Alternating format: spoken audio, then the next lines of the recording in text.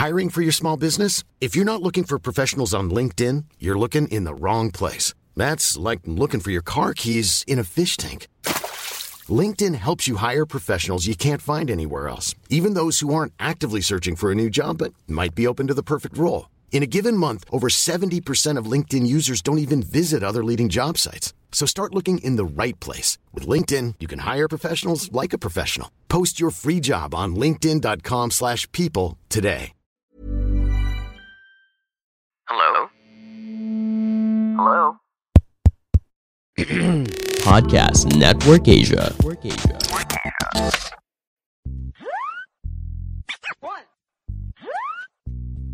two, three.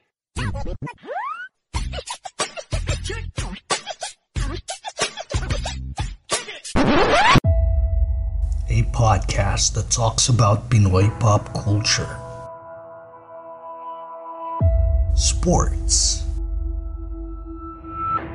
love,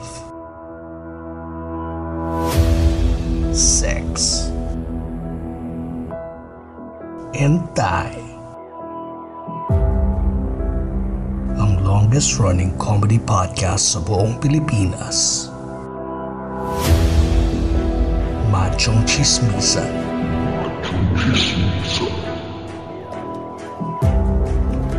Dahil ang tunay na macho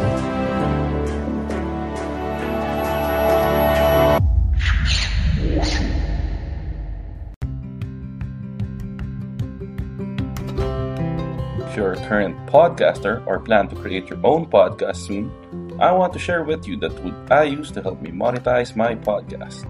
It's called Podmetrics. Podmetrics is a platform that allows you to have full control of how you monetize your podcast. You can collab with brands and choose between the many merchants that fit your podcast's audience. It also gives you tips and samples on how to execute your ads properly to maximize your earning potential. Plus, you can track how many of your listeners you were able to convert and know how much you've earned real time.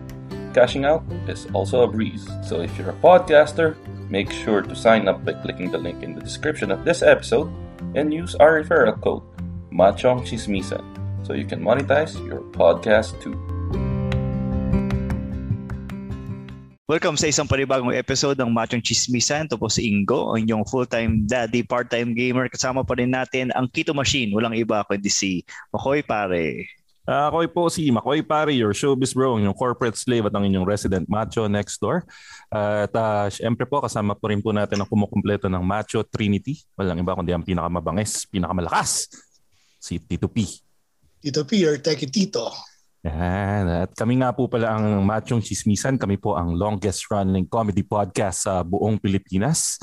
At kami po ang inyong twice a week source of happiness dito sa podcasting world. At Tito P, siguro sa iyo bibigay yung pleasure ng pagpapakilala dun sa guest natin. Kasi gusto ko lang natin ipaalala sa lahat ng listeners natin, ito po yung pangmalakasang, hindi lang episode, kundi pangmalakasang season namin. Kita nyo naman yung lineup natin for this season. Last episode, Baron Geisler. Before that, si Christopher Lau. Tapos, before that, Chef Bugya, si Isha Agkawili. Siyempre kailangan nandun tayo sa level na yon. So, Tito P, sino ba yung inimbita mo? Itong inimbita natin, dati kong kababata. Tapos... Hindi, kababata mo pa rin siya. Di naman nagbabago yun. Nakakatawa yung dating kababata. Ano ba? PJ, hanggang ngayon ba naman? Magsalita. Ba ngayon, katanda na. Kasi matanda na kayo. Kasi matanda na, kaya katatanda na ang tao. Hindi na kababata. Ayusin mo, Tito P. Hindi ka namin iniregular para sa kanyang statement. Mas magaling ka dyan. O sige, Tito P, bibigyan pa kita ng isang chance. Kinuha to si PJ. Dapat hindi ganyan. Diyos ko po. Kita mo. Maayos. Tinawag na magkababata tayo tapos hindi mo ako papakilala na maayos. Ayusin mo, Tito P. Ayan na. Dahil pinagpipilitan niyang kababata ko pa rin dyan. Kababata ko, si Poo, the comedian. Apakapangit lang. Walang build-up. Alam nyo, ngayon kayo mag-isip kung eto bang episode na to, itong mga darating na episode, o kailangan nyo pa rin ma-maintain si PJ, si Tito P. Ay, di, wala na. Regular na pumirma na ng kontrata po. So, at least for the next year. For the next year. Bayaran na lang. I-buy out na ba yung kontrata na yan? Oo, i-buy out na lang. Anyway, magandang araw po sa inyong lahat. Di ko alam kung anong oras nyo po ito mapapakinggan, anong oras nyo po ito maririnig. Pero ganun pa man, magandang araw po sa lahat ng mga listeners dito po sa napakasayang podcast na ito. Actually, kanina bago pa kami mag-start ay masaya na. Titingnan po namin kung mas magiging masaya dahil sa pagpapakilala pa lang sa akin ni TJ ang dating kababata. So, ibig sabihin, nagtapos na pala kami nung maliliit kami. So, parang tinawag niyang past relationship. Parang ganon. Yung parang wala kaming pinagsamahan kasi dati. Ewan ko nag-endo, no? Nag-endo. Kaya ayoko mag-invite ng kaibigan ko eh. Ano, gaano ka-casual. Pero hindi kasi isa sa kinagagalit namin kay Tito P. 1 taon na namin siya kasama dito. Niregular namin siya mga 3 months ago. Tapos naghahanap kami ng sino bang mga magagaling na pwede nating i-guest. 1 taon namin siyang nandyan. Hindi namin i-ginest si Poo. Kung kailan i-ginest ng Kabulastugan saka ni Alex Calleja si Poo, saka namin i-ginest si Poo. So, tingnan natin kung paano pa natin mailalaban ng mas maganda yung guesting ni Poo dito sa Machong Chismisan saka kay Kabulastugan. Kasi nga, ang treatment nga sa akin ni Tito P ay dating kababata. So, nakalimutan niya na agad yun. Akala niya yung wala na kaming connection pagkatapos ng mga nasa barangay, nasa 105 pala kami sa Caloocan. Yun nga, tapos nun, wala na, tapos na. Naikwento sa amin po na batang kangkalo kayo. Ano yun? Buong buhay mo, yung pagkapanganak mo, kangkalo na kagad o naipat ka lang ba from ibang lugar? Galing ako ng Samar, tapos dumiretso ako ng Kangkalo way back 1985. 84 ba? 1984 or 85. Okay. Actually, mas matanda kami kay PJ. Mas matanda kami kay Tito P. So, ang magkakabatch, yung mga pinakakuya-kuya niya, yun nga, mga kumpare ko, sila Jessie, yung mga namin. Sila naman yung batch ng mga younger generation namin. So, kaya din nag-aalangan din siguro siya kung ano bang tatawag niya sa akin. Mga kuya niya or mga kababata niya. Di ba? Pati sa nagulungan. So, 1984, 1985, so parang nandiyan na ako sa Caloocan till 2008. Tapos lumipat na ako dito sa Quezon City. Pero until now, nandun pa rin ang bahay na inuupahan ko sa Caloocan. Kasi ayokong i-let go. Ano yun? Anong ginagawa mo doon sa bahay na inuupa mo sa Caloocan? Sex den na lang siya doon o ano? Katayan.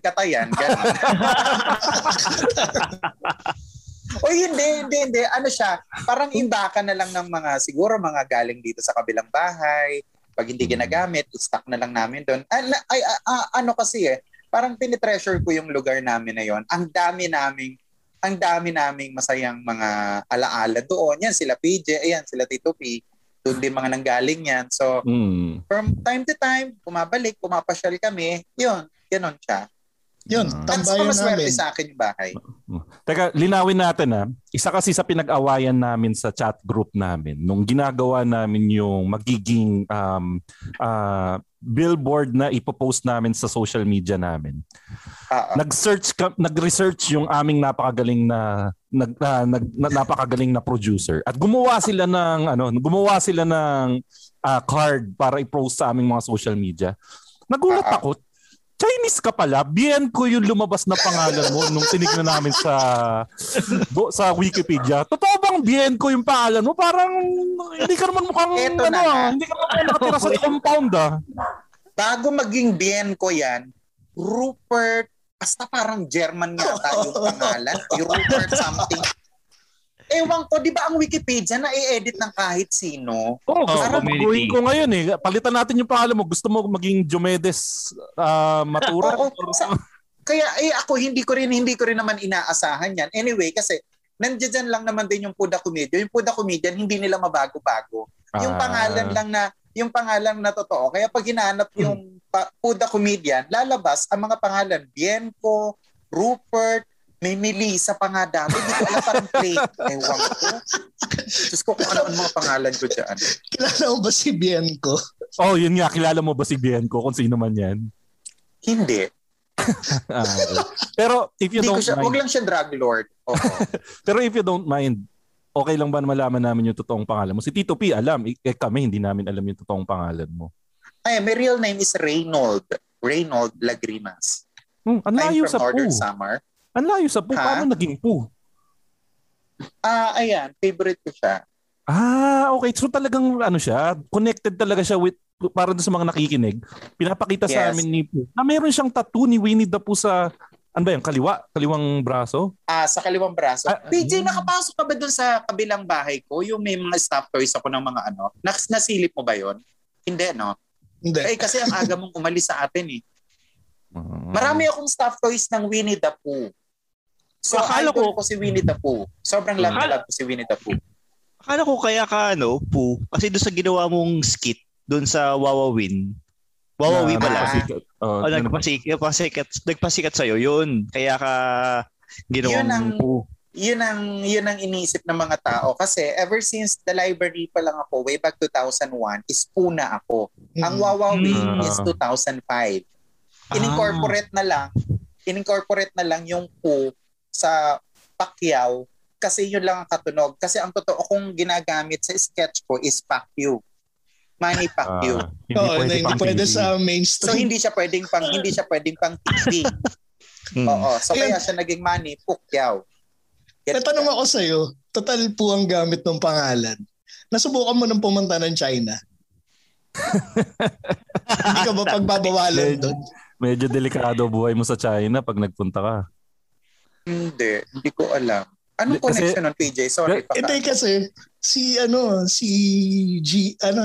yung presidente nila, si Xi Jinping, pang-asar sa kanya yung Pooh. Kasi kamukha niya raw si Winnie the Pooh. So talaga? Hindi ko alam kung curious ako kung pupunta ka ng China kung papadakip ka ba nila. Pero syempre, hindi ko lang alam kasi syempre, pag ordinaryong tao ka lang naman para mamasyal, hindi naman po ang gamit ko. Huwag lang may tatawag. Maraming Pinoy doon. O kaya pag nag-show ka, may mga banner na doon na Pooh. Hindi patay ka na. Oo, di patay ka. Or wag ka rin pupunta ng China nang walang salawal. Talagang hulihin ka doon. Siguro, yan ang mas gugustuhin ko. Pumunta ng walang salwal pero hindi ako magpapakilala na Pooh. Mas safe siguro yan, mas safe. Oo, mas safe yun. Pooh, paano ka napadpad bago ka nagpadpad sa comedy clubs, ano yung unang racket mo na ginagawa para yung kabuhayan mo? Kasi hindi pa namin alam yan ginagawa mo before comedy clubs eh. Nasa nag-opisina ko, American Technologies Incorporated. Ako ay quality controller. Ano yun? Semiconductor? Electronics? Semiconductor? Mga electronics. Mga personal computers. Nagtagal ka doon? Nagtagal ka doon? Oo. Matagal ako doon. Siguro para mga 2 years yata. Mga 2 years or 2.5. Pinasok ako nung talagang kababata ko na si Jerry, siya ang nagpasok sa akin doon. Tito P, si Jerry, di ba kilala mo? Yun. So, siya ang nagpasok sa akin doon. Tapos, yun, ang ginagawa ko doon, nagbubuhat ako ng mga monitor, nagtitest kami bago ilabas yung mga monitor, yung mga CPU. Ko dati, magaling ako sa computer. Ngayon, hindi ko na alam. Ayan, may kwento ko ako. May fun fact ako about dyan sa Kasi, sister school ko yan Kasi ako, UST ako. USTI si Pooh. Dati, pag nagpapa-install ako ng Windows, kay Pooh ako lumalapit. Tapos, so talagang maalam siya. Oo, techie siya. Tapos, ano yun, 95 pa? Windows 95? Mga 3.1. Mga mid-90s. 3.1 yun. Wala pang shutdown na Windows. Grabe. Tapos, ito yung nakakatawa doon. Nitong nag-pandemic, yung kasi simula pa lang ng pandemic, may tumawag sa akin. Tapos pag ganun ko, si Pooh tumatawag, sabi ko, puta, anong emergency? Walang text. Talagang diretsong tawag. Hindi ako naman, nag-alala ako. Hindi sagot ka agad ako. Uy, anong meron? Bakit ka nang patawag? Ang sabi sa akin, Jay, yung tong-its ko sa cellphone, di gumagana. Tulungan mo akong ayusin. Priority sa buhay, pare. Priority sa buhay. Tong-its yan, baka hihits na ikaw naman eh. Hindi yun nga, sabi ko. Puta, sa dinami-dami ng emergency ina-expect ko, bakit tong-its? Tapos sabi niya, magla-lockdown, wala akong gagawin. Ito lang ang ang parang libangan. Libangan ko ang lockdown ng food. Yan ba ang hilig mo ngayon? Mga online games or online gambling? Hindi naman ako nag-gambling. Yung di ba yung tong-its may binibigay na silang pera doon, tapos mapapanalunan mo lang siya. Yun lang yung ginagamit ko. Pero yung money involved, wala. Okay.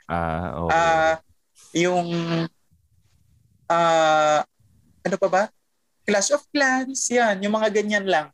Pero ang bobo ko na talaga, inaamin ko, ang bobo ko na sa computer ngayon. As in, nawala yung passion ko, nawala yung kalikot-ting ko dati, kagaya ng ginagawa ko dati na kahit ano itanong mo sa akin, alam ko yan. Lahat ng part. Biro mo naman, ang naabutan ko na dati is 586 motherboard. Uyo. Pension. Umpisa pa lang ng Intel. O, diba? Pero, sige, now that we've established kung saan, ano yung pinagagagawa mo before comedy. Siguro ito isa mga pinakagasgas na tanong yan. Paano ka napadpad sa comedy bar? Ang layo naman nung pinagagagawa mo sa buhay tapos napadpad ka sa comedy bar. Sa amin kasi, sa compound,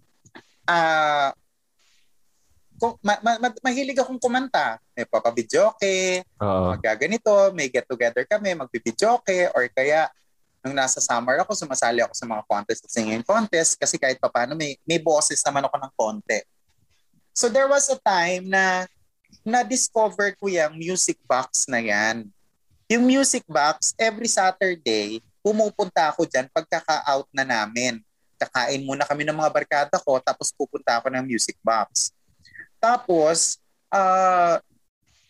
pinalista yung pangalan ko, kakanta ko. So, siyempre, alam mo naman sa sing-along bar, so kinutsa-kutsa ako ng mga bakla. Sumasagot ako. So natatawa yung mga tao. Tuwan-tuwa sila pag sinasagot mo yung mga host. So ngayon, kinausap ako ng may-ari. Sabi niya, gusto mo ba maging sing-along bar? Sing-along master. Sabi ko, mahirap maging sing-along bar. Mahirap sing-along bar. Oo, mahirap maging sing-along bar. Daming papasok sa'yo nun. Oo, pero kaya kong papasok sa ilan ba kaya mong sabay-sabay? So yun, maging sing-along master. So sabi ko, hindi pa ako komedyante. Ano po ako?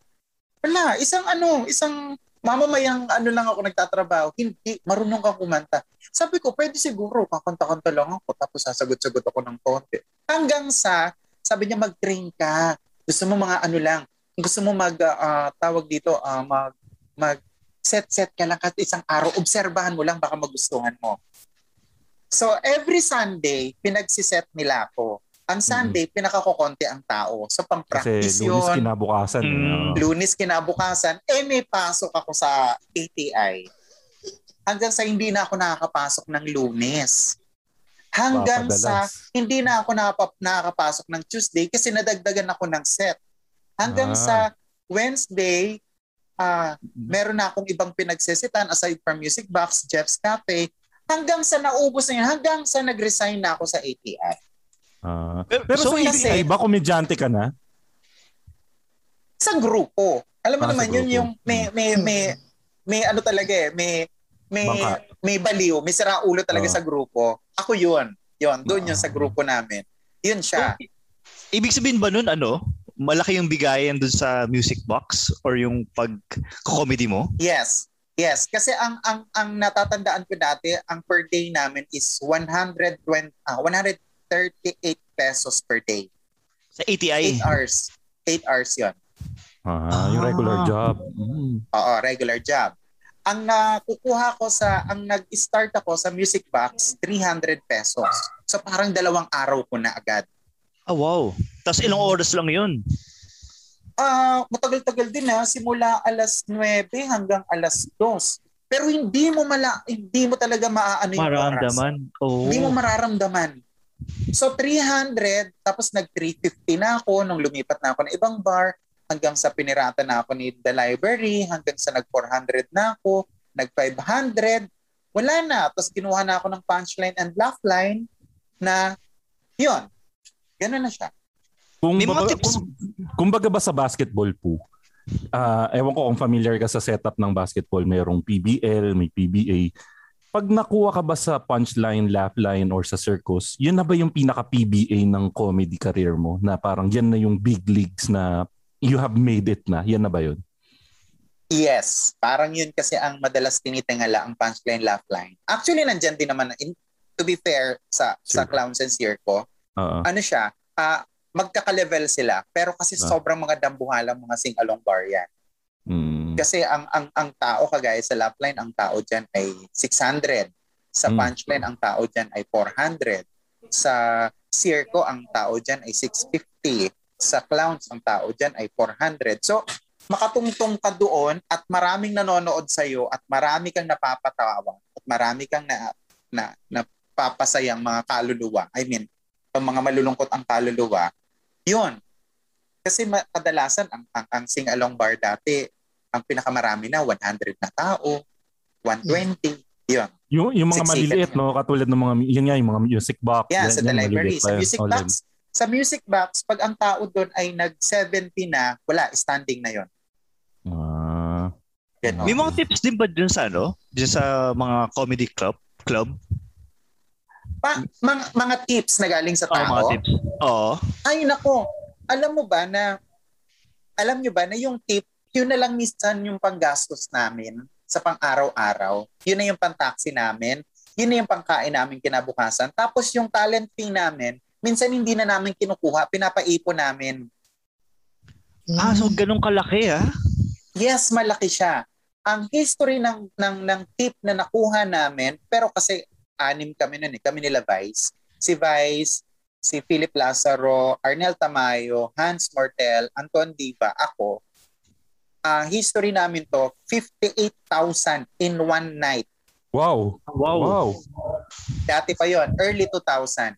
Early 2000 pa. Oo. Philip Lazaro, batang kabalo rin na nakuha namin. Pero sa gabi, minsan nakakatip kami na 25, minsan 18, minsan. Basta yung tip namin, yun na yung panggastos. Yun na yung panggastos namin. So yung TF mo talaga, yun na yung nakahiwalay. Kaya 'di ba, ang bilis ko na kapag PJ na renovate ko kaagad yung bahay, 'di ba? Yung nakuha ko kayo kaagad yung kabilang apartment. Ganun siya, malakas yung kitaan, in fairness naman. Pero hindi ka ba fun fact lang kung gaano kalakas kumita yan.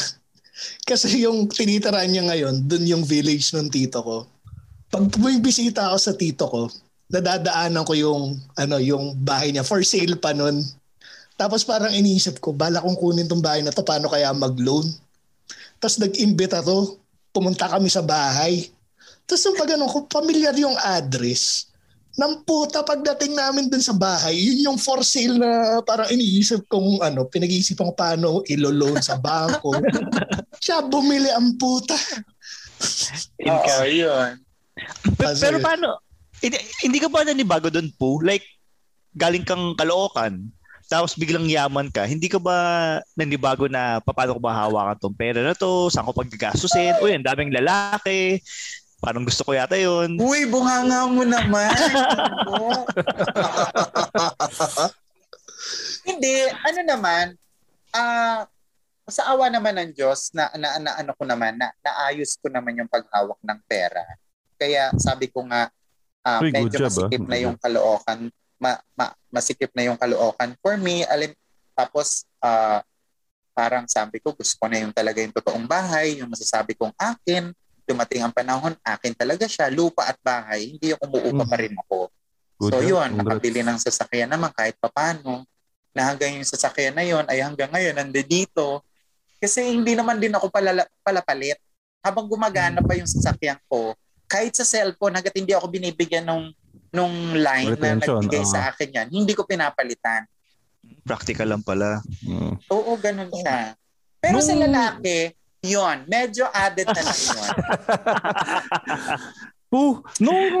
Di ba batang kangkalo ka?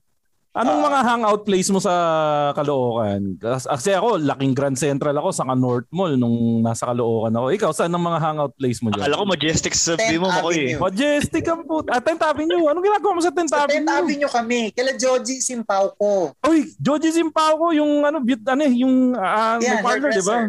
Oo, yung malaking kilala yung dati doon. Doon kami nila Vice, tumatambay dati pa. So siya, galing siya ng Abad Santos, pupunta sa Caloocan. Early 90s pa lang, nakatambay na ako doon. Kaya, pero hindi alam doon sa compound namin na tambay na talaga ako sa parlor. Kasi nga, closet nga ako doon sa ano namin, sa lugar namin, di ba, Tito P? Ay, closet ka ba? Parang, akala ko straight ka. Dito niya na machong exclusive dito umamin si Poo. Pero kidding aside from that. Pero nag-out ka na ba rito, Tito P? Hindi pa. Nadamay dito. Well, actually, nung magkatrabaho kami, nakakaramdam na ako ng konti. Pero thank you for confirming. May friction ba? Pero basta pag nakita, mararamdaman nyo yan ha. Basta pa si Tito P ay nakatitig sa monitor at sa screen, nakaganyan lang. May isa sa inyo na tinititigan niya. Hindi, pero napapansin ko pag nagbabasketball kami, medyo iba yung haplos niya sa akin pag dumidepensa siya eh. Pero sandali, isa pa palang fun fact. Sa aming magkakaibigan, si Pulang hindi nagbabasketball. Uy, tumigil ka, PJ. Tanong mo kay Jessie, nagbabasketball ako dati doon sa atin. Pero, hindi yung palagi. Alam mo yun yung wala kang choice kasi lahat ng tropa mo lalaki eh. Oh. Tapos, hindi mo na alam, sige, go. Pero sobrang sandali lang kasi half court lang naman yun sa amin. Mga matapos lang kami. Matapos kami isang game, okay na eh. Sila maglalaro pa, ako wala na. Alam mong hindi ko gusto yung ginagawa ko. Ayun, pero maganda yun. Balik tayo doon. Yung fact na naki-join ka sa kanila sa basketball, yun ba yung mga panahon na hindi ka pa nag-out sa kanila bilang... Yes. So, anong parte ng buhay mo na na-realize mo na ito na yung panahon ko para iladlad ang aking mga pakpak at magpaka-butterfly. Meron coming out party, gano'n? Oo. I'm coming out. Actually, wala. Parang nangyari na lang ang nangyari. Parang siguro nagtanong man, pero hindi tinanong sa akin personal. Yun din lang yung nagustuhan ko doon sa environment namin. Na walang nagbawal, kahit sa family ko walang nagtanong. Yung inayaan nila ko. Kwento ko lang kung paano yung point of view ko doon. Parang umuwi ka lang ng summer nun. Tapos pagbalik mo, parang nag-out ka na lang bigla na parang kami ano ba si Poo, tagilid, ganun. Tapos wala lang. Pero kayo ba, Pidge, ano bang tingin nyo kay Poo dati? Para alam din ni Poo na may clue na ba kayo? May clue na ba kayo na nasa third na member siya ng LGBT? Sila, nakikita nila may pagkamalambot ako. Pero dahil alam mo yun, yung kababata mo siya, tapos nakalakhan mo na lang. So, minsan, ewan ko, kay PJ, Pidge, hindi ko alam eh. Yung mga parents, yan, mama ko, yung landlady namin, yun sila, nakwento na lang sa akin lately na nagdududa na sila before dahil may pilantik daw. Pero kaming magbabarkada, wala kaming idea kasi may girlfriend pa siya dati. Yan pag-usapan natin yung girlfriend. Tapos, yun nga, yung ginawa ko ang lahat para lang mapagtakpan yung pagkatapos. Sorry na. So po ganun, may effort talaga. May PJ, sinabi mo, walang nakakaalam nun. Ay, sorry. Pero sorry po, may effort ka talaga na itago dati? Yeah, kasi nung nasa summer ako, kaya naman ako pumunta ng Maynila kasi para mag-aral ako eh. Okay. Gusto ko mag-aral.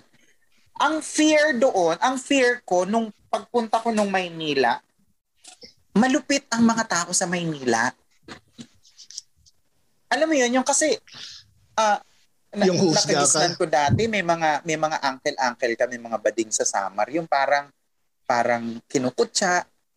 Totoo. Iba ang trato. So kaya ano ko yun, alam mo yun, yung narehistro yun sa utak ko na pag dumating ako na Maynila, may gagalaw sa akin, may gagago sa akin, may manloloko sa akin, at may tatarantado sa akin. So dapat straight ako. At such a young age, yan na kagad yung naisip mo na pagdating sa Maynila, para protektahan yung sarili ko, kailangan matigas ako na palaban ako. Akala ko kasi hindi tanggap, pero mali. Kasi nung high school na ako, nasa Sacred Heart ako, magkapit-bahay din kami ni PJ ng school. Lourdes siya, ako sa Cre. Nung high school na ako, tinago ko yan. First year high school, tinago ko. Okay. Bago matapos ang first year high school, alam mo hindi ko na siya napigilan. Out na ako. So yun yung time na talagang sabi mo, ito na yung ano, wala kang takot na lumabas no, na parang baka... Sa school lang. Sa school lang. Sa school. Oo, pero sa bahay, pagdating ko sa bahay, wala, straight na naman ako. Wala, hindi namin alam. As in, late na lang namin nalaman. Tapos nung nalaman namin, parang okay, ganun lang. Tapos parang wala rin nagbago eh. Teka lang. Kasi wala naman, hindi. At saka, PJ, umarte pa ba kayo? Wala naman akong tinalo sa inyo. Wala nga ako nagpusuan sa inyo. Baka naman kasi dahil mukhang mababaho sila, Peach. Mukha pang mababaho sila, Peach, nung bata. Kaya hindi mo pinatay. Uy, hindi. Mga ano yan, mga okay yan. Okay ka, tropa. Pero wala, alam mo yun, yung wala akong wala lang. Parang kapatid lang, gano'n. Parang friends. As a friend lang. Kasi tropa talaga kami. Basketball as a friend. Nag-outing kami, sabay-sabay. Magkakatabi kami lahat. Ganun. Alam mo yung wala kang tataluhin sa kanila. Good. Pero teka, na-mention ni Peach na nagka-girlfriend ka. Yes. Saan mo nakilala? Hindi naman sa school. STI College Caloocan na yan. Kasi nag-college ako sa Caloocan. So, after ng high school, so doon na ako kasi malapit lang sa school namin. Malapit lang sa bahay namin. Yun. So, another chapter na naman yun. Another chapter na naman na sabi ko, okay, nalagpasan ko yung high school. Paano sa college? Baka nandito na yung mga mandurugas, manluloko, masiraulo. Talagang nandun pa rin sa utak mo yung ganung bagay. Yes, nandun pa rin yung takot ko. So, pagpasok ko doon, ano bang gagawin ko? Discreet ulit ako, patago. Tapos, alam mo, ang ano doon nalaman pa nung naging girlfriend ko na bading ako. Sabi niya, okay lang naman kung bading ka. Nung nalaman ko na okay lang sa kanya, lalo akong sabi ko, ayoko talaga, hindi ko talaga kaya. Ganun siya. Di lalo na nung nalaman niya. So, ayoko siyang pekein. Ayoko siyang kasi kawawa din siya eh. Baka mahulog sa'yo ng tuluyan. Hindi mo ma-reciprocate. Parang gano'n. Di ba? Mahirap din. Naging physically intimate ba kayo? Ayun, wala. Hindi mo carry talaga. Ay, hindi ko kaya kahit na holding hands. My God, ew! Putik talaga ganun. Miski holding hands, di mo kayang pangatawanan. Hindi, mag-holding hands kami pagpababa kami ng school. Oo. For sure. Tapos pagsasakay na ng jeep, may maglalayo akong konti. Tapos may magiging busy. Alam mo ba na minsan nagsusulat ako sa jeep? Umaandar yun. Bakit ako nagsusulat?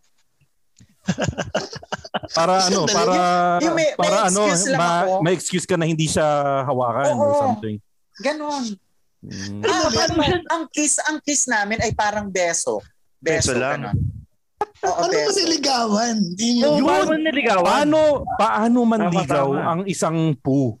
Kasi I can just imagine, ano ba, romantiko ka ba? Pakipot ka ba? Ano yung mga killer line ni Poo na parang girly? Magmula ngayon, akin ka na, shota, nakita, ganyan ba yung mga linyahan ni Poo? Paano mo niligawan si girly? Hindi, parang nangyari na lang yun eh. Lagi kami magkasama. Na-develop na lang. Siya. Siya lang pala na-develop. Tek, pogi. Wapo. Pogi. Hindi, kasi pumupunta-punta sila sa bahay dati eh. Nag-ano pa kami sa bahay, kumakain. Tapos, yun. Di ko alam, paano naging kami? Parang may nagtanong. Parang di ko alam. Siyempre, hindi ako magtatanong. Siyempre, hindi ako magtatanong. Kasi nalaman niya nga, bading ako eh. Ako pa ba magtatanong? Diba? di paano yun? Yan, nangyari na siya. Tapos, hanggang sa naging, yes, Penny. Parang nakiride na lang ako. Parang ganun na lang. Oo. Tapos, natatawa ako nung kasi sinabi ko sa kanya, alam mo bang bakla ako? Sabi niya, alam ko. Sabi ko, anong desisyon mo? Okay lang, walang problema. So kayo pa rin nun? Oo. May contact pa rin kayo hanggang ngayon? O wala na? FB, meron. Messenger. Okay. And I'm glad to know you're still friends. I'm assuming you're still friends. Yeah, okay naman. Oo. Good. Oo. Tapos, ngayon, happily married na siya. May 3 anak na siya. Yan. Tapos nagtatawagan na kami ng moms. Kinikwento ba niya sa mga anak niya na naging ex ka niya? Ayo, kasi syempre. Hindi ko alam. Sa asawa niya? Kumpare mo ba yung asawa niya? Wala, hindi kami naging magkumpare eh. Kaya ewan ko, parang feeling ko, di ba may gano'n naman, ninong ka na lang nang hindi mo alam. Meron nga. Di ba may mga gano'n? Totoo. Ninong ka na lang nang hindi mo alam. Kasi minsan, inaano niya, yung inaanak mo, ang laki-laki na, sinong inaanak ko dun? So, hindi ko alam, di ba? Di ba may mga ganun tayo, very Pinoy, na nagiging ninong ka na lang instant. Sakto po guest natin ngayon yung ex-girlfriend mo, nandito na. The joke. Roll VTR. Pero po, so, yun nga, pumasok ka na sa comedy scene. Lagi namin tinatanong to sa lahat ng guest namin. Kailan mo na-realize na you have arrived? Na ikaw na yung, ako na si Poo, na kilala na ako ng tao, sikat na ako. At anong ginawa mo nung na-realize mo yun? Ano yung mga pumasok sa utak mo? Hindi ko alam kasi never ko siya naramdaman. Not even nung kaputukan sa Wawawi na, syempre kasi yun ba yung tinatanggap mo na moment na medyo sumikat ka talaga? Nagulat syempre kasi sa mall may nagpapapicture sa ganito, tapos kabilat kanan yung mga shows, tapos may mga out of town, out of the country. Yun, sabi ko siguro ito na yung part ng trabaho. Magtatrabaho na talaga ako. Pero kailan mo naramdaman na gumaganda na ng extra yung pasok ng pera na parang wow, iba na. Hindi na katulad dati na magkano 150 yung binabayad sa akin. Medyo maganda-ganda na. Kailan mo naramdaman na maganda-ganda na yung ano? Ngayon, naramdaman ko yun nung nakakabili na ako ng gusto ko. Nung nabibili ko na yung sasakyan, nabili ko na yung sasakyan. Ganon. Naka-invest na ako. Pwede akong magpahabol dyan. Tanong lang ako. Umabot ka ba sa punto nung kumikita ka ng malaki na magpalit ka na ng mga kaibigan? Yung sino kayo? Never naman. Kayo ba pinagpalit ko? Di ba lagi naman ako may communication sa inyo? Hindi, kasi sinasabi ni P eh. Hindi, joke lang. Pero that's good to know na yun nga, you're still connected with the people na nandun nung simula mo pa lang. Kasi yun lang din ang nakagisnan ko eh. Sila rin lang. Yung feeling kong nag-arrive na si Poo, pero hindi pa siya masyadong sikat nun. Yung sa Siska pa lang lumalabas. Nag-outing kami. Tawag dito. Page, ano mo sa mga viewers nyo, at saka sa mga nakikinig, na naging dagdag kasi yung Wawawi. Pero 2002 pa lang, nagti-TV na ako, kaso sa ABC5. ABC5 pa ang tawag. Co-host ako ng Singaling ni Pops. Tapos tumatawid-tawid na ako sa GMA. GMA TV5, GMA TV5, GMA TV5. So 2002, 3, 4, 2005, December 23, 2005, yun yung episode ni Wawawi. Akala ko Wawawi. Akala ko nung una, parang random studio audience ka lang dun sa sa Wawawi. May pangalan si Poo noon kahit papaano. Kilala na siya. Yun ang maganda, yun ang kagandahan sa Punchline Laugh Line. Kasi tambayan yun ng production ng ABS. Production ng teleserye, production ng game show, production ng talk show, production ng... Doon sila, minsan nagbe-brainstorming sila pag nanonood lang sila. Tapos nagmi-meeting sila ng... Sandali, ayun, maaay ka nila. Ang dami nang naay. Kahit si Vice, doon naay. Lahat, karamihan, sila Waki, sa singalong naaay. So, yun ang naging ano ko. Yun siya. So, hanggang sa yung isang talent coordinator, na kwento ko na madalas, talent coordinator, ang sabi niya, sa Sabado mag-guest ka. Sabi, anong gagawin ko? Sa Wawawi, anong gagawin ko? Mag-impersonate. Ha? Sino impersonate ko? Ayun. Di ba meron kang sketch na gano'n? Yung gay boxer, tututu, gano'n. Okay, sige. So, nilagyan ko siya ng pangalan, Manny Pacquiao.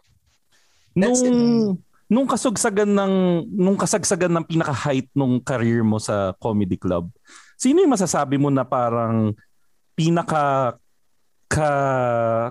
ka-level mo na parang yung kasabayan mo na pag kayong dalawa ay parang pag ikaw yung pinalabas sa punchline, siya yung itatapat sa iyo ng kabilang club na comedian. Meron bang ganun? May mga rival. Na comedians ka ba? Hindi ko alam, pero kasi ewan ko, minsan sinasabi, sila Kuya Alan, kasi wala pa naman si Vice dati 2010 kasi si Vice. Oo. So, yun, kami yan, ang tawag doon poste, yun. Okay. Ipoposte kayo yung ka poste sa punchline, ipoposte ka sa laugh line, ipoposte si Chocolate, kapag nasa laugh line ako, si Chocolate sa punchline. Tapos puro support yun nasa paligid nyo. Puro support na yun nasa baba noon. Tapos ganun din sa Clowns at Circo, may mga poste sila bawat isa. So, yun siya. Minsan hindi ko na rin inaano. Kasi ewan ko, kasi every time nakikipag-compete ka sa isang bagay, hindi siya magiging magandang balik para sa'yo. Na parang feeling mo lagi may kompetensya. Kaya, ang iniisip ko madalas dati ay mag-work, lahat tayo, pasalamat tayo at may work. Ganon. Kasi ang kikilos naman ng career mo is hindi naman mismo ikaw minsan eh. Oo, ikaw sa trabaho. Pero yung manager mo, yung management mo, yun ang mag-aayos. Kaya hindi ka makikipagkompetensya para sa iba kasi paano kung magagaling din ang mga managers nila. Ganon. Nagkataon, ang manager ko dati si Tito Boy. Boy Abunda. Oh my God. Yes. Pala. In good hands ka naman pala eh. Boy. So kaya hindi mo maiisip na may kompetensya doon sa sing-along. Ganun ka. Nung una mo sige, please. Speak mo muna, please. Sige. Punta tayo dun sa brand of comedy mo. Kasi, di ba, usually pag galing sa mga sing-along bars is malakas mong okray. Ikaw, meron ka rin kasing distinct na na talent na nagsusulat ka ng sarili mong material na kaya mong magpatawa ng hindi ng okray. Yeah. Pumasok na ba sa isip mo, kasi nabanggit nila James Caraan since Comedy Manila sila, pumasok ba sa isip mo na mag-try ka mag-stand-up since kaya mo magsulat ng sarili mong material na ina-acknowledge ka ng mga stand-up comedians katulad nila GB Labrador, Alex Calleja, James Caraan? Mga idol ko yung mga yan. Hindi ko alam eh. Sabi ko nga sa kanila, ano bang sabi ko kay Alex, anong category ng comedy ko? Parang sinasabi niya kasi para kang stand up na rin eh.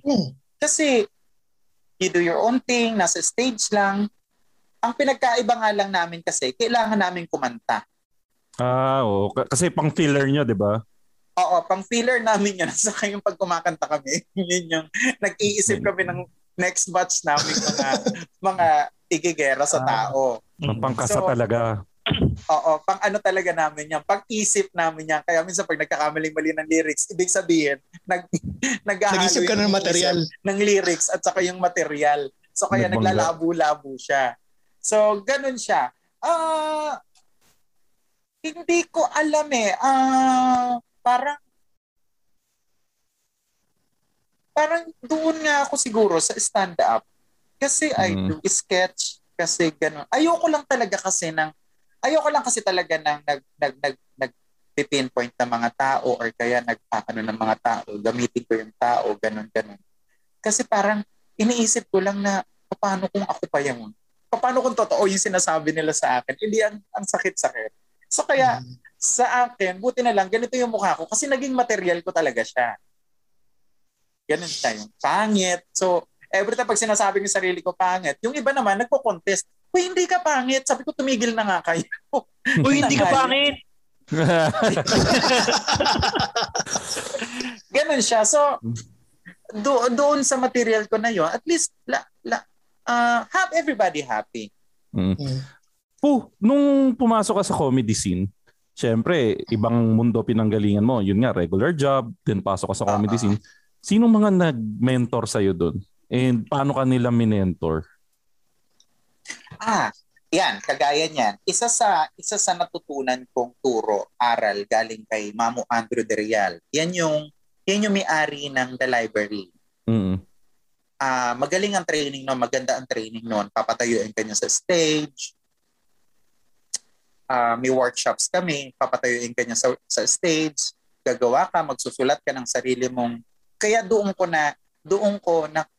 lumabas yung gay boxer. Okay. Yan, nasulat ko yan. Sarili ko talagang sulat yon. Tapos, basta marami kaming workshop na itinuro si Mamo Andrew na ikaw na lalo halos ang magde-develop nun.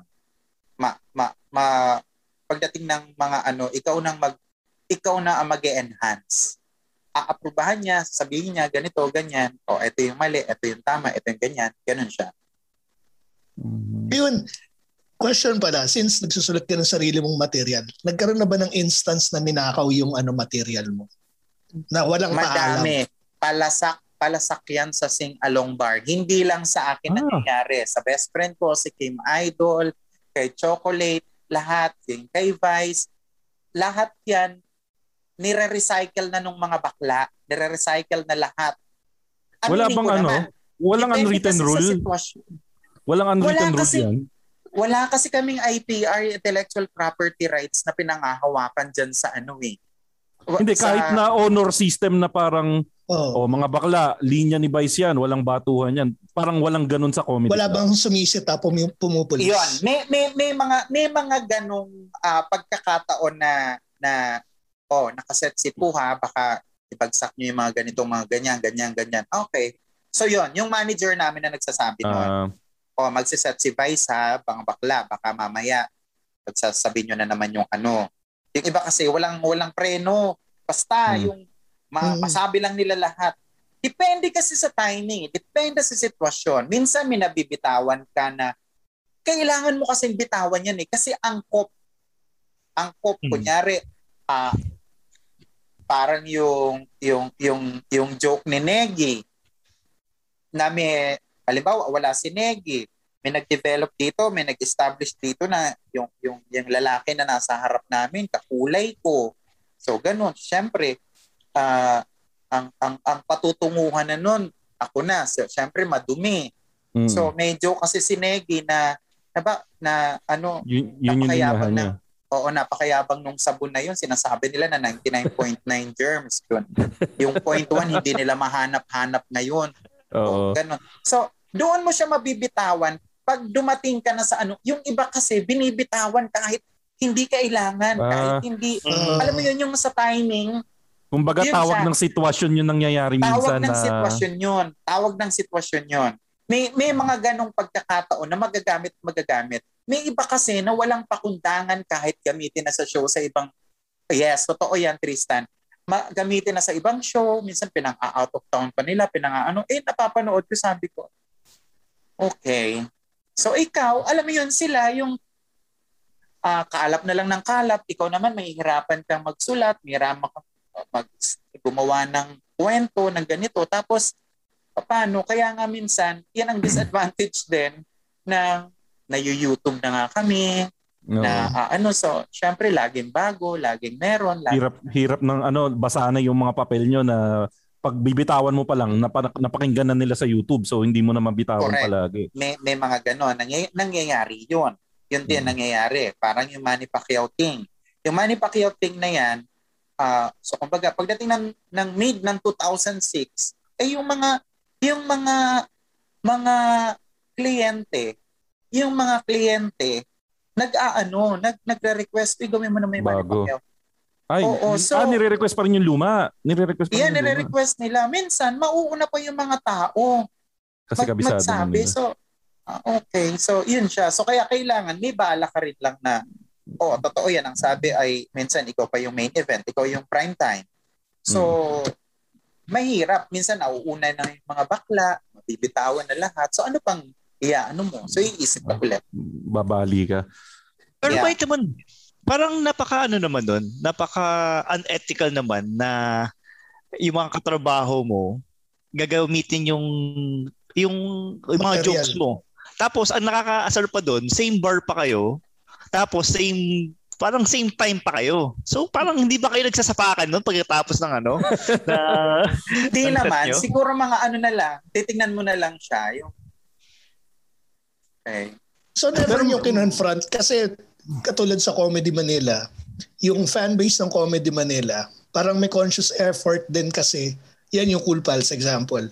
Pag may nakita ka sila sa internet na gumamit ng joke, let's say ni GB Labrador o ni James Caraan, puputaktihin na, yan, si Tristan, kasama yan, mapuputakti na yan sa comment section. Yung pakicredit naman, si GB, joke na yan, yung ganun. Meron bang kinall out ka na hoy, bakla, joke yan. O hindi uso sa inyo? Wala, hindi naman. Siguro lang, sasabihin namin sa manager namin, Miss O, sasabihin naman, parang yung may mga nasisita dati na alam nang nakaset ako, tapos meron kasing meron kasi kaming pine-perform na kanta na ako yung doon. Material ko yon na ginagawa talaga namin.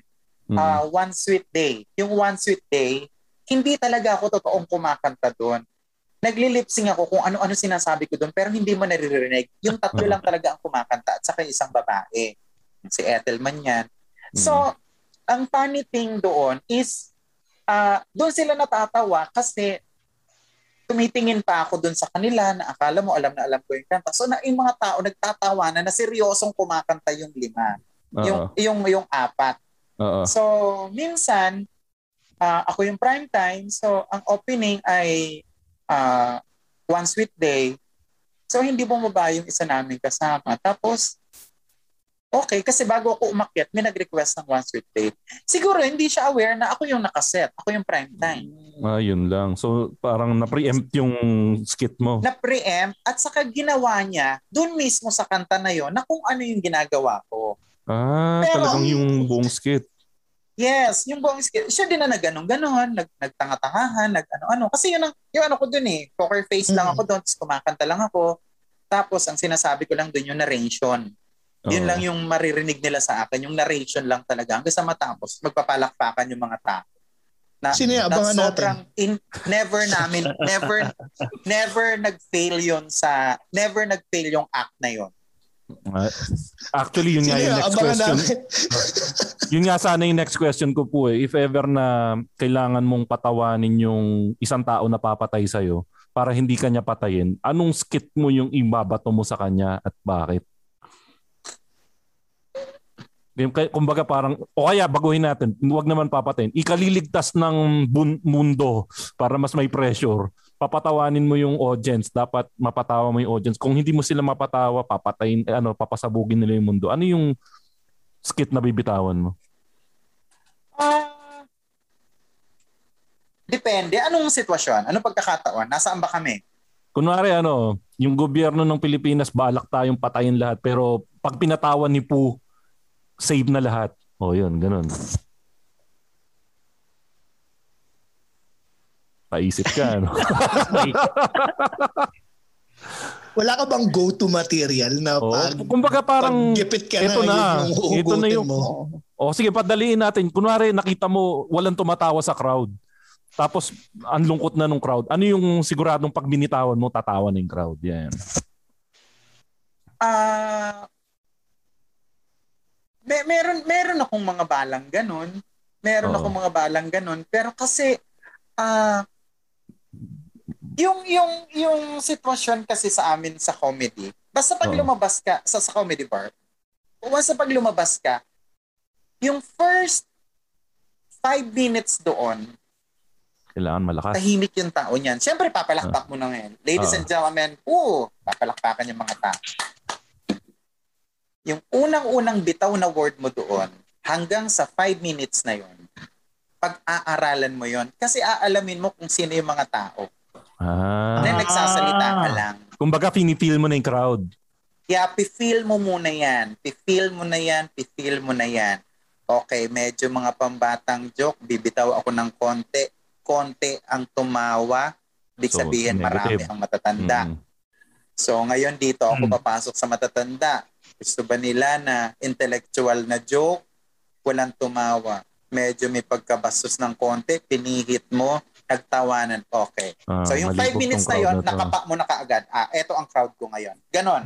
Bato ka na ng bato. Dito ka na sa side. Kumbaga sa mga jokes mo, sa menu mo, meron kang set A, set B, set C, set D.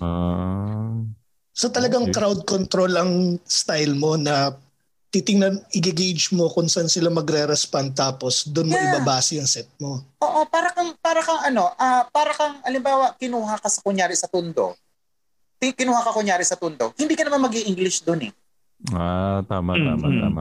Ang hindi ka mag-bibitaw ng mga jokes na mga English doon. Ang pinakaiba lang, pag inimbita ka sa... wala pong mga sa Tondo ha. Ang ibig ko lang pong sabihin, yung karamihan ng crowd na mapapaangat mo, yun siya, doon ka tututok.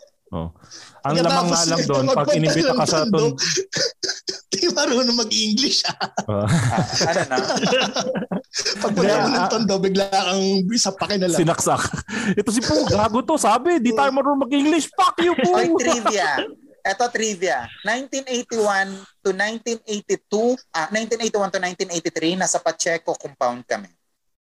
Sa Tondo. Doon kami nakatira. Bago kami mapunta sa Caloocan. Trivia po, 1982 to 1983.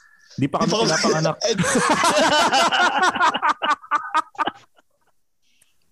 Bago kami mapunta dyan sa Caloocan, galing kami ng ito, isa sa mga biggest achievements ng career mo. At least para sa akin na, ako na proud ako para sa iyo kasi kahit paano sinundan ko yung career mo. Natuwa ako nung ginawa niyo ni Pokwang, yung Pukwang, na masasabi ko na siguro you would agree na isa yun sa highlights ng career mo. Sipin mo, Music Museum, 2008, putok na putok yung career mo. Ano naramdaman mo nung in-offer sa'yo na, magko-concert kayo ni Pokwang, pupunuin niyo yung Music Museum? Gaano katindi yung pressure sa'yo nun? Sobra! Ay just kasabi ko nga, ano ba? Pero parang sabi nga ni Pokwang, sabi niya, parang magkadugtong talaga yung pangalan namin. Kasi bagay na... Di ba Pokwang siya? Tapos Po ako. So Pokwang. Ganon. So nung in-offer sa amin yan, brainstorming, in-offer sa amin, itong gagawin, itong ganyan. Hindi ako maka-idlip nung gabi, hindi ako makatulog nung gabi. Kasi na-extend pa yan, di ba? Di mahaba-haba yung walang tulog mo. Ano siya, every Friday, Saturday, nag-last siya, nag-28 na shows kami sa Music Museum. And lahat yun puno? Lahat yun puno. Wow. Walang zero doon. Grabe. Kumbaga walang flop doon. Kahit yung mga solo shows ko dati sa Music Museum, wala ring flop doon. Sa awa ng Diyos. It just shows na yung market mo may buying power and gusto ka nila kasi kasi kung ikaw normal na consumer ka sa ekonomiya natin, bakit ko ibibili ng ticket para panoorin yung komedyante na mapapanood ko sa YouTube? Bumibili ko na lang ng pagkain pero people went there and supported you and bought tickets na para panoorin ka. Ibig sabihin, yung ginagawa mo, gusto ng tao talaga. And na willing sila maglabas ng pera para panoorin ka. In fairness, alam mo napatunayan ko rin yan sa ibang bansa. Napatunayan ko yun sa ibang bansa. Na, minsan solo show ko, nakapuno ako, ibang lugar na to, hindi na to Pilipinas. Pero mga Pinoy din. May mga foreigners, pero syempre mga asa-asawa ng mga papa. Nadamay lang. Pero yun yung malaking tulong sa inyo ng no? Yan ang malaking tulong nung lumabas ka sa TV kasi isipin mo ABS-CBN, may TFC yan. Yes. Tingin mo, hindi ka naman makikilala sa ibang bansa ng kasing kilala ngayon kung wala yung TFC. So kung palagay na nating hindi ganun kalaki yung ibabayad sa'yo ng ABS, kikitain mo yan sa mga outside shows eh. No? Yun yung lamang ng mga artista ng ABS eh. No? Oo, baka iniisip kasi ng mga tao, porket halimbawa nag-aartista kami. Hindi na lang kami.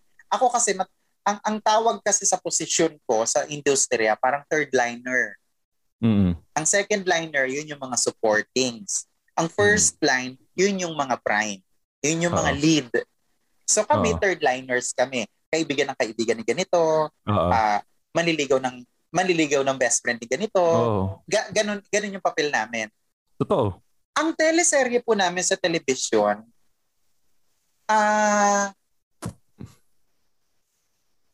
sobrang liit. Pero kapag yan, binili ka naman ng advertisers, binili ka naman ng mga shows sa labas, sobrang laki naman. Kasi nga, may visibility ka sa TV.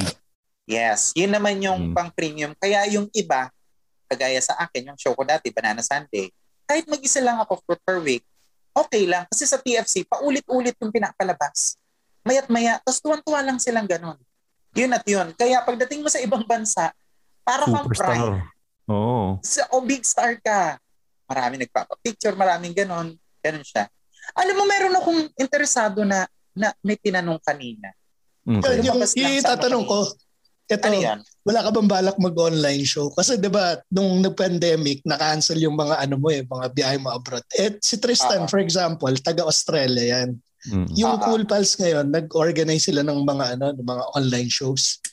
So ikaw, hindi mo ba naisip na mag-online show? Parang hindi ko pa siya naisip. Wala pa siya sa akin. I mean, hindi pa siya dumarating sa akin. Mas okay pa kung nag-i-stream. Diba? Nag-i-stream ako sa Kumu. Eto, ganito, mga guesting. Pero yung sa show mismo, actually, may show kami, may brand advertiser na kumukuha sa amin na hanggang ngayon, pang ilang episode na namin, pang 6 na yata. Monthly yun. So, ganun lang mga show. Tapos, dapat may kasama ako. Pero yung kumbaga, kung solo show ako, mag-isa, parang hindi ako komportable. Hindi Bakit? pa siguro ako komportable. Parang kunyari si Vice o mag-show siya ng solo. Feeling ko ganun din siya eh. Hindi niya pa rin kaya kita mo na nag-show siya, ang dami-dami din nila. Siguro makakapag-show ako kapag marami kami, magkakasama kami sa isang studio, komportable ko. Pero yung halimbawa, solo show na ganito, na nakatingin lang kayo dyan, hindi ko alam. Kasi, bakit? Sa live show kasi, doon nang gagaling yung baterya namin pag magpapatawa kami. The more na tumatawa ka, the more na nakikita namin na yumuyuko ka, the more na papatayin ka namin sa kakatawa.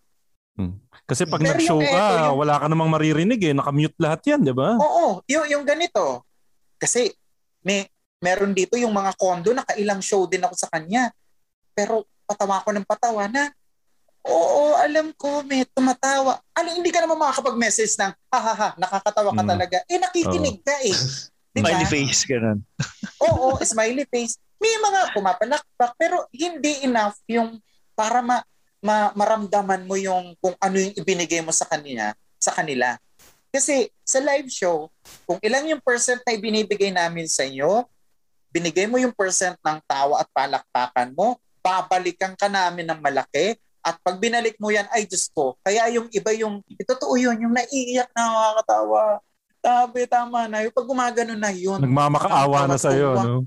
Oo, tuwan-tuwa kami nun. Lalo na pag tinuturo ka na. Dumating nga yung oras na binato ko ng yelo. Na-offend ako. Pinuntahan ng mga waiters yung nagbato ng yelo. Oo. Sabi ng mga waiters, sir, huwag ko kayo mababato ng yelo. Si Raulo kasi talaga si Puy. Ayoko na. Yun, alam mo yun, nagtawanan na naman yung mga tao. Ang lakas pa naman din ng boses niya. Yun siya. So, doon kasi nanggagaling. Alam mo yun yung power. Ganon. Kung running ng 1 hour, kaya ko, kasi ginagawa naman namin doon sa ibang mga events namin dito na online. Kaya ko, pero basta may kasama. Hindi po, pinapaalala lang ng producer na 1 hour na tayo. Ano sabi? Hindi, pinapaalala lang ng producer na 1 hour na tayo. Pero I-cut na lang to. I-cut. Okay lang. Hindi mo sa edit dito eh. May tanong ako kay Poo. Since na-mention mo na, kaya mo ng 1 hour, basta may kasama ka, sino yung gusto mong maka-line up? Kuya, gagawa kayo ng 1 hour special. Sino yung gusto mong maka-line up? Yeah. Siguro mga 2 lang. Hindi, bigay mo na kung sino. Seryoso? Komportable ko dun. Oo. Mga alaga ko yun, mga baby ko yun. Ibong banda? Bex Battalion, hindi at Bex Battalion. si MC sila. Bex Battalion. Ingo yun. Bex! Akalo, X Battalion. Sorry. Bex Battalion. Ang isa sa option ko rin is yung PNP, si Pepay, si Negi, at saka si Petit. Yan lang yung komportable ako na grupo na makakasama ko. Pero bakit hindi ka pa yata nagko-collab sa YouTube channel nila? Nagko-collab? Nakatapos ka na ba? Nakatapos ko lang. Oo. Pero lumabas na ba? Ano lang yung mabilisan nga lang yun eh. Uy, follow nyo yung YouTube ko ha. Meron na po akong konting tao. So, dagdagan nyo na lang po. Sige, anong naman? Apo the Comedian. Ipa-set up mo kay Tito Pidge yung yung online streaming mo. Yeah, para makapag-stream ka. Mas marami pang followers sa atin yan sa YouTube. Hindi. Tulungan mo sa technical. Tulungan sa technical. Sa tech. Papaturo ako, oo. Huwag ka mag-alala, PJ. Buti nga nandito ka na sa larangan ng mga ganitong mga streaming eh. At least magagamit na kita at may pakinabang ka na. May silbi na si Pidge. Sige, going back naman sa Comedy Club, alam natin na mahigit isang taon nang patay ang Comedy Club. Ikaw, isa ka sa swerte na meron kang ibang source of income. Paano ka nakapag-prepare na yun nga, parang sa entertainment scene madaming naputol ang income dahil nga walang palabas, walang show. Ikaw, isa ka sa swerte na nakapagtabi. Pero kaya pa ba? Gaano katagal pang kakayanin? Yun yung Actually, kasi may mga naririnig tayo ng mga ibang comedians na gagawin ko na lahat, nagbebenta na ng tosino, walang masama doon kasi way to survive yun eh. Pero ikaw, nagbebenta ako ng hipon every Saturday. Nagbebenta ako ng hipon every Saturday. Promote mo mamaya. Walang masama doon. Okay yun, good yun. Ang sa akin kung tinatanong mo kung nakapag-ready ba ako, siguro umaalog-alog naman na. Pero nga lang, kagaya na madalas kong sinasabi, maganda lang siguro yung training sa akin ng mga magulang ko, mga nanay, tatay ko. Dahil maliit pa lang ako, alam ko na paano maghanap buhay. Nagbebenta na ako ng mga kung ano-ano, bibingka. Tinuruan na nila ako at paano tumayo sa sariling paa. Maliit pa lang ako, marunong na ako maglaba. Tinuturuan na ako paano magluto. So kumbaga, maliit pa lang napatibay na nila yung tuhod ko. So yun yung magandang ibinigay sa akin na pamana ng aking mga lolo at lola. So kaya itong dumating yung pandemya, oo, naapektuhan siyempre kasi kailangan mo utilities. So may mga iba kang alternatives na hindi na nakakahiya para sa akin. Kasi kung iba yan, ba't ako magbebenta ng hipon? Wala akong pakialam. Lalo na yung mga bashers, wala akong pakialam sa kanila. Bashers sila ever since, hindi na sila natuwa sa akin, wala akong pakialam sa inyo dati. Ngayon, hindi rin ulit kayo natutuwa, wala rin akong pakialam sa inyo. Kasi before pa man at saka ngayon may pandemya, ay naku, wala rin naman kayo na itulong sa akin. Kung binabash nyo ako dati, nabigyan nyo ako ng kabuhayan, ng pera, be good. Pero ngayon, ibabas nyo pa rin ako dahil ganito ngayon. Wala akong pakialam. I don't care. Nung pumutok ka na, nung nakapasok ka na sa ABS-CBN, sino yung mga pinakamagaganda na parang, pinakamagaganda or pinakapoging artista na nung nakita mo? Yung, kasi parang may kasabihan ganun na parang starstruck, parang nag-slow mo sila nung nakita mo. Meron bang ganun? May experience ka ba ganun na parang nawalan ka ng masabi or nakita mo si Piolo, nakita mo si ganito? Meron bang mga ganong artista na putik ang gwapo nito or ang ganda nito. Mayroon ka bang ganun? Actually, yun yung sinasabi ko kay PJ. Sabi ko, PJ, kasi PJ si Piolo. Good friend ka. Ay, hindi si Tito P, hindi si Tito P. Sabi ko sa kanya, alam mo, hindi nag-slow mo yung bundok ko nung una kitang nakita. Talaga ba? Pero nung hawak siya, sabi mo yun sa kanya, saan ka nakahawak? Hindi ka mo nakahawak sa dibdib niya. Alam mo, sa chest. Sa chest. Hindi, kasi, naging tropa kasi namin, naging super close namin. Siguro bumigay talaga ako, Carlo Aquino ever since talaga. Carlo Aquino. Ano yan? May epekto ba yung gimmick days niya nung nakita mo na siya? Yes, kasama yan. Okay. Oo. Carlo Aquino talaga ako. Kaya pala may happy birthday Carlo Aquino kapag nalalaman. At siya lang ang nasa feed ko. Lahat ng mga friends ko never ko na nailagay sa feed. Paano, hindi ba naapektuhan yun ng friendship mo kay Angelica Pangaliban? Walang effect. Wala naman na kasi lahat naman ay nakamove on na. May boyfriend na rin naman si Bakla. Si Angge. So, masaya ako, nakakita na siya ng kasi mukhang masaya naman siya doon sa boyfriend niya. Deserve ni ate girl na makahanap ng tunay na pag-ibig, no? Sino akala mo ang seryoso na... Anong sabi? Sino akala mo yung seryoso? Akala ko seryoso si Sanjo. Tapos pag nakilala mo na, naging kaibigan mo na, si Raulo. Baliw. Nakaklase ko sa eskwelahan yan sa Mapua eh. Medyo gago-gago nga yan. Si Sanjo ba, no? Mapuan si Sanjo sa atin. Emi? Hindi. IT. Ganun? Hindi ko alam yun Nag-IT naman ako eh. Sa STI. Oo. Extraterrestrial. Sayang. Ay po, since natanong ni Makoy yung nakakatawa yung parang umalis ako, bigla mo, parang may nakalimutan ka. Ano yan?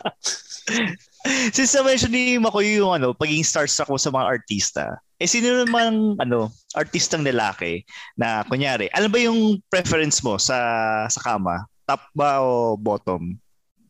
Bottom ako, so syempre top. Sige. Kunyari, sino ang lalaki sa mga artista na since bottom ka, gusto mong ikaw dahil sa kanila magiging top ka para sa kanila? Babaliktarin mo yung sarili mo para sa kanila. Oo. Meron bang gano'n? Putya, ang hirap niya na. Oo.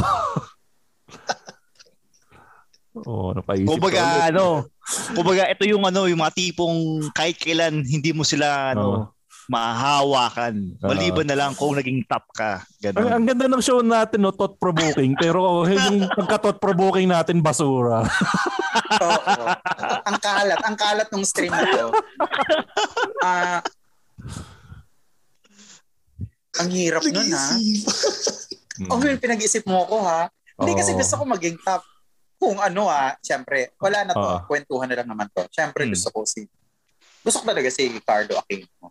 Pero ayoko naman siyang i-bottom. Kung may i-bottom ako, siguro, si Empoy. Empoy! Pero astig si Empoy ngayon na. Iba yung naging career shift niya na parang naging na siya. Naging matini idol na comedian na pwede na siyang magdala ng isang pelikula. Good for Empoy, ha? Yes, totoo. Sabi ni Penny, nabuga ko yung topic ko. Pero iniisip ko, Piolo yung gagawin mong bottom. Kasi nga may siya eh. May nostalgia factor eh. Yun yung... Okay. Kaya kasi, Empoy. Talagang yung kay Carlo. Mahirap nang ma-quote. Ano ba kayo? Magpa-quote ka naman na maganda para sumikat kami. Ayoko. Diyan marami napapahamak sa mga ganito eh. Eto na, sorry. Kailangan na natin tapusin to. Last question. Ay, hindi! Nag-aalat ako ng 7 hours para dito. Akala mo, hindi namin yan. Go kami ng 7 hours. Kala mo. Hindi. Ay, hindi nyo ba siya i-edit?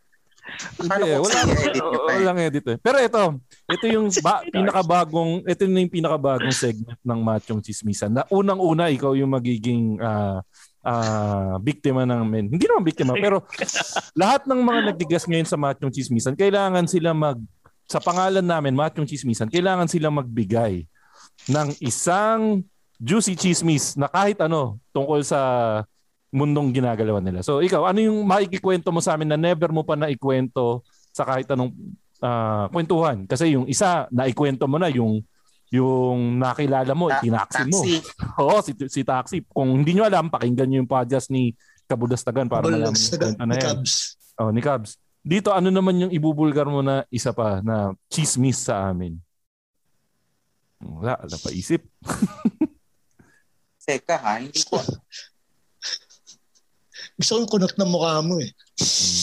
Hindi, kasi parang kahit petty, kahit na na parang, alam nyo ba, si Vice Ganda ay hindi masyadong naguhugas ng paa. Yung mga ganun lang yung mga petty na chismis sa mga kakilala mo o sa kaibigan mo. O kahit sa'yo. Ayan po mga kaibigan, naghang po si Po. Nire-report sila. Basta, ang karamihan ng mga friends ko sa showbiz, pag tinanong mo, kumusta si Po kasama basta isa lang sasabihin nila. Ano? Napakabaho, mabaho. Seryoso yan? Bakit naman? Ano yung na-encounter nila sa'yo para masabing mabaho ka? Actually, sinabi ni Sanjo yan dun sa kanilang The Lazy Road Trip. Sa ulo to si Sanjo. Kami lang. Ang nakakaalam lang talaga niyan, yung mga nagiging ka-close ko. Mm-hmm. Sa industriya. Mahilig kasi ako magdukit ng puwet. Magano? Magdukit ng puwet. Alam niyo yung dukit? Yung igaganon mo sa puwet mo, tapos saka may gaganon sa ilong, yun ba yun? Yung scented oil. Di ba may scented oil sa puwet? Lalo na pag isa-swipe yan. Tristan. Oo. Yung iyaano mo sa ilong. Iyaano mo sa ilong. Tapos may kipagkwentuhan ako. Minsan, halimbawa, kaharap ko siya. Halimbawa, nandito siya. Ito yung POV. Ito, nandito siya. Igaganon ko lang yung kamay ko. Ito yung pinangdukit ko. Nandito. Talaga ba? Tapos ginanon mo sila Sanjo, sila Angelica, yung mga artista, ginaganyan mo. Ganun lang. Okay, nilalagay ko sa aircon. Ano yun? Putang ina po, ikaw yan. Putang ina mo talaga. Putang ina ka. Ganon.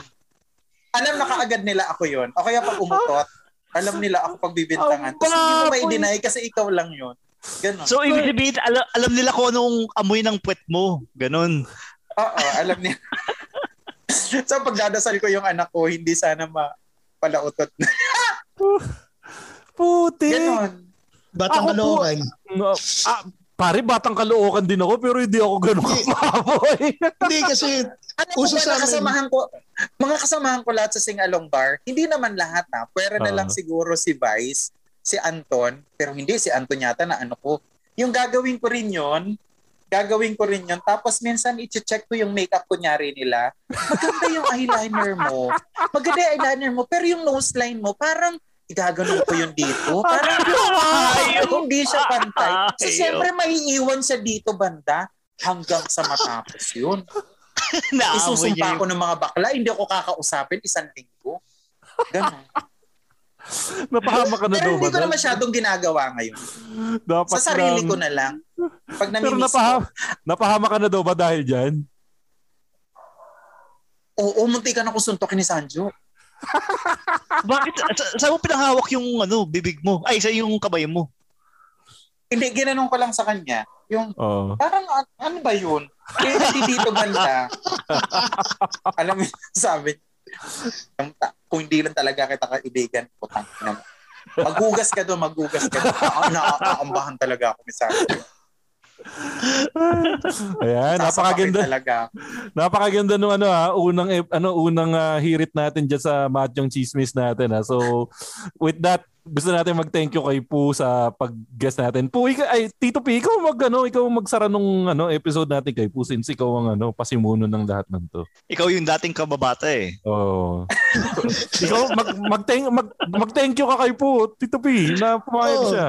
Maraming salamat sa pagpapa-unlock ng aming imbitasyon. Baka meron kang gustong i-promote sa iyong mga businesses at sa iyong online presence sa mga listeners namin. Well, just follow me po sa YouTube ko, ang Po the Comedian. Ayan po, at space comedian. Tapos, nag-i-stream ako sa Kumu. Kahit papano, may kita ng konti. Tapos, ano yung Kumu handle mo? Pu_the_comedian. Pu the comedian. Siyempre yung TikTok ko po, Pu the comedian din po. Parang may mga underscore yun. Yun. Tapos, Twitter, Instagram. Instagram ko, Pu_tik. Twitter ko is Putik din po. Yun. Page ko is Pu the comedian. And then, soon, baka mga October mag-start na yung aming sitcom. Pero, inaayos na po siya. Pero, okay na po siya. Yeah. So, mapapanood yun po sa TV5 yun. Yung hipon. Yung hipon, ay, naku, umorder kayo ng hipon ko. Yung hipon ko po, ang may-ari niyan is si Enchong D. Yung kanilang Palaya Shrimp Farm, yun po yung business niya. So, ako naman po ay reseller, wholesaler po ng kanilang hipon. So you can text us at 0917-122-9285. Harvest ng Saturday na madaling araw, early in the morning, nasa mga pagkainan nyo na. Every Saturday po yan.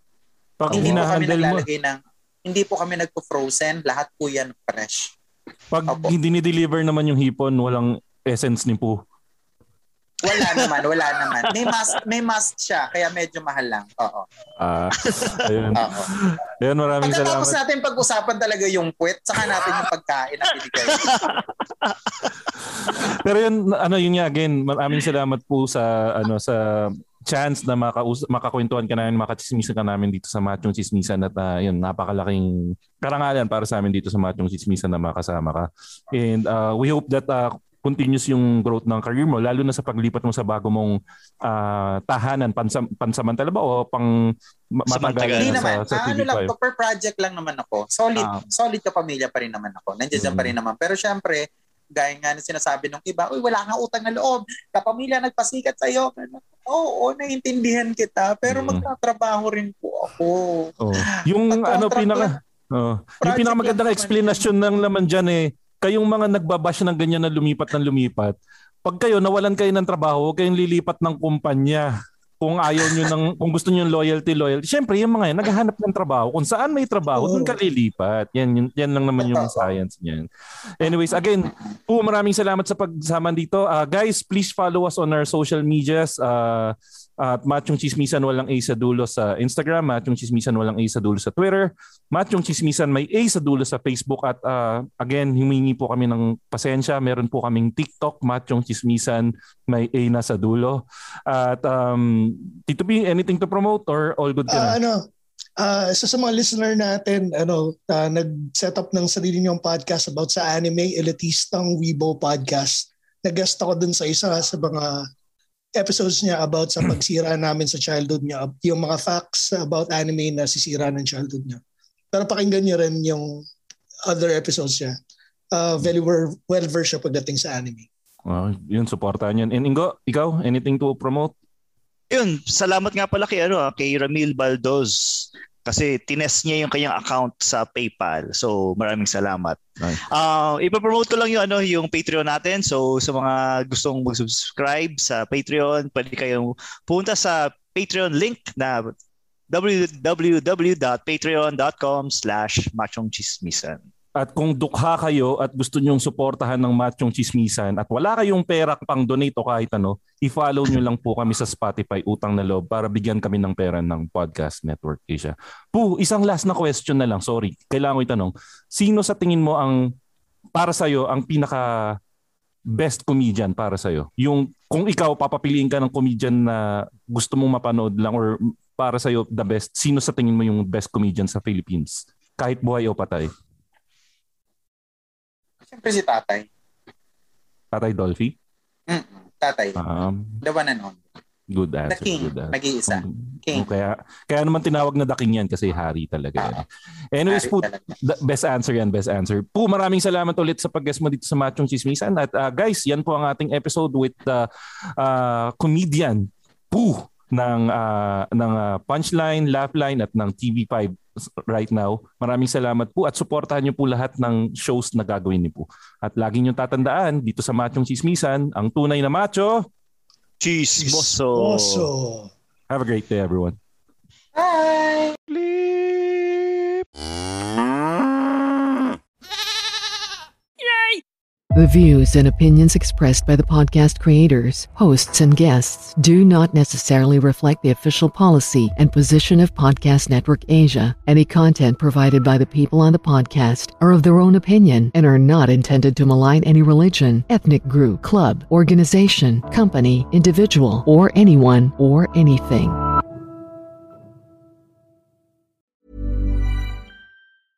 Even when we're on a budget, we still deserve nice things. Quince is a place to scoop up stunning high-end goods for 50 to 80% less than similar brands. They have buttery soft cashmere sweaters starting at $50, luxurious Italian leather bags, and so much more. Plus, Quince only works with factories that use safe, ethical, and responsible manufacturing. Get the high-end goods you'll love without the high price tag with Quince. Go to quince.com/style for free shipping and 365-day returns.